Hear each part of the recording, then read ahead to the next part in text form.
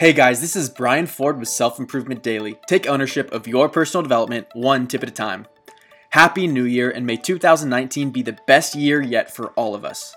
But let's not rag too much on 2018 because a lot of very important things happened that have shaped the course of the rest of our lives. So instead of setting resolutions or goals, today let's be appreciative of what 2018 did for us. This approach has come to my attention from a few different angles recently. One is something I've already talked about, which is end-of-year planning with Year Compass. But after that, a few powerful voices on LinkedIn independently introduced me to the concept of gratitude at the end of the year.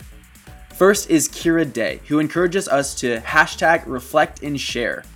She's laid out a 3-step process of gratitude, focus, and motivation. Think about what you're most thankful for, gratitude. Name a highlight from 2018, focus on something positive.